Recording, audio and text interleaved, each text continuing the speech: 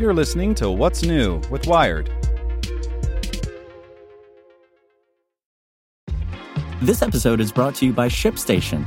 You know, some things take a lot of work, like sending little robots to far-off distant planets. And just as that's challenging, so too is running a successful e-commerce business, especially when there's so much to do.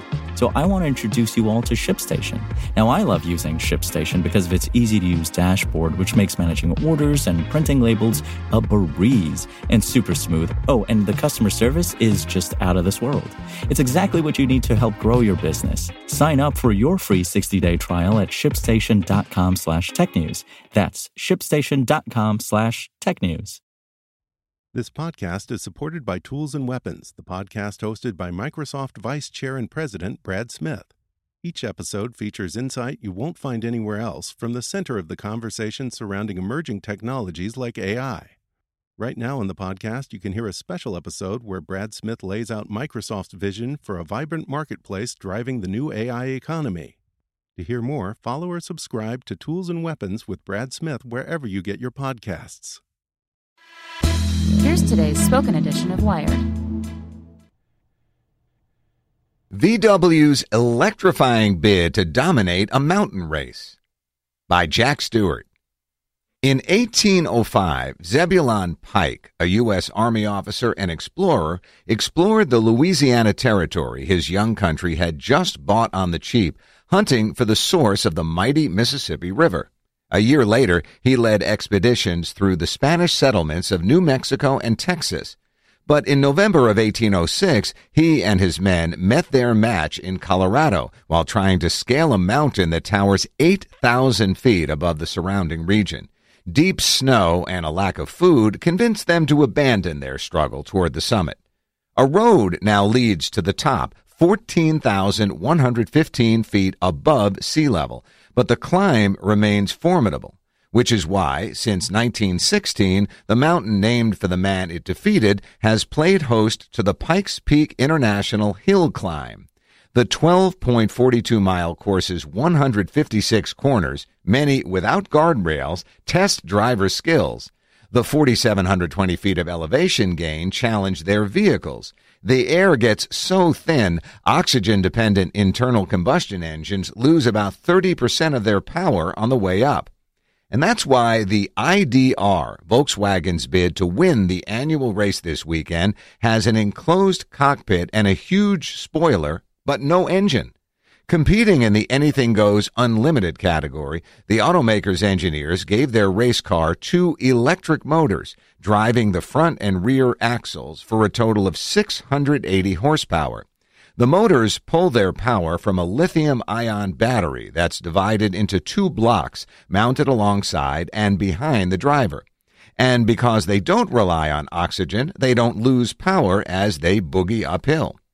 For VW, the hill climb is a handy showcase of its electric technology, a reminder to the world that it's trying to move past Dieselgate, and that it's expanding its electric offerings with the electric crossover ID Cross due in 2020 and the much-anticipated ID Buzz, a revival of the classic 1960s microbus.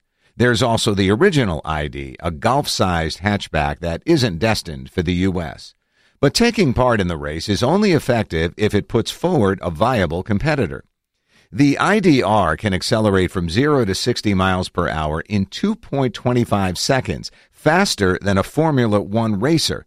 But the key here is being able to do it again and again, regaining its speed after slowing down for each corner.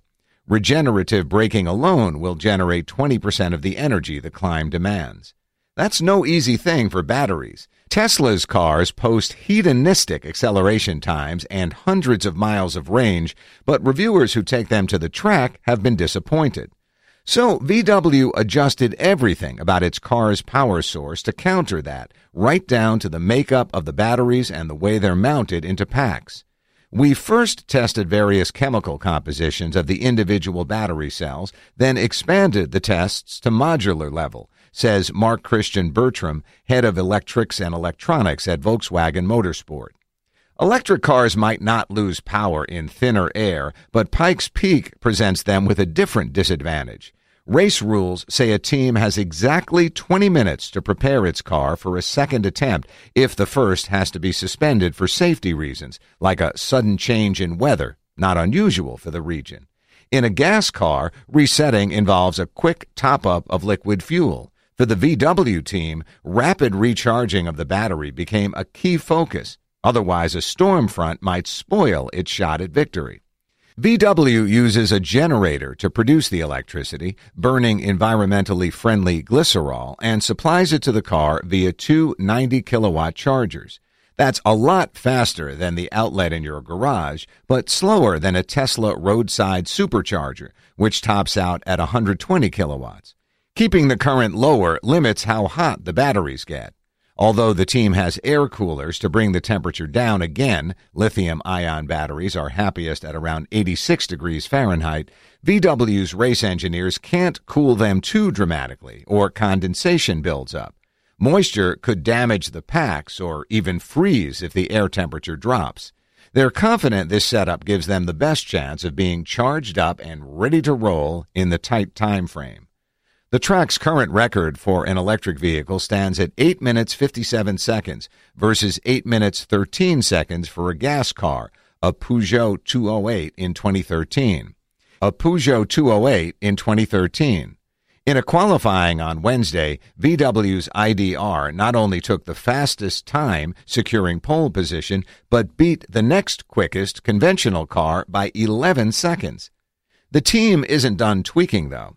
We'll improve the car by thinking about different setups, says driver Romain Dumas, a three-time winner of this race. Myself, I have to look at the video and try to gain some tenths of a second.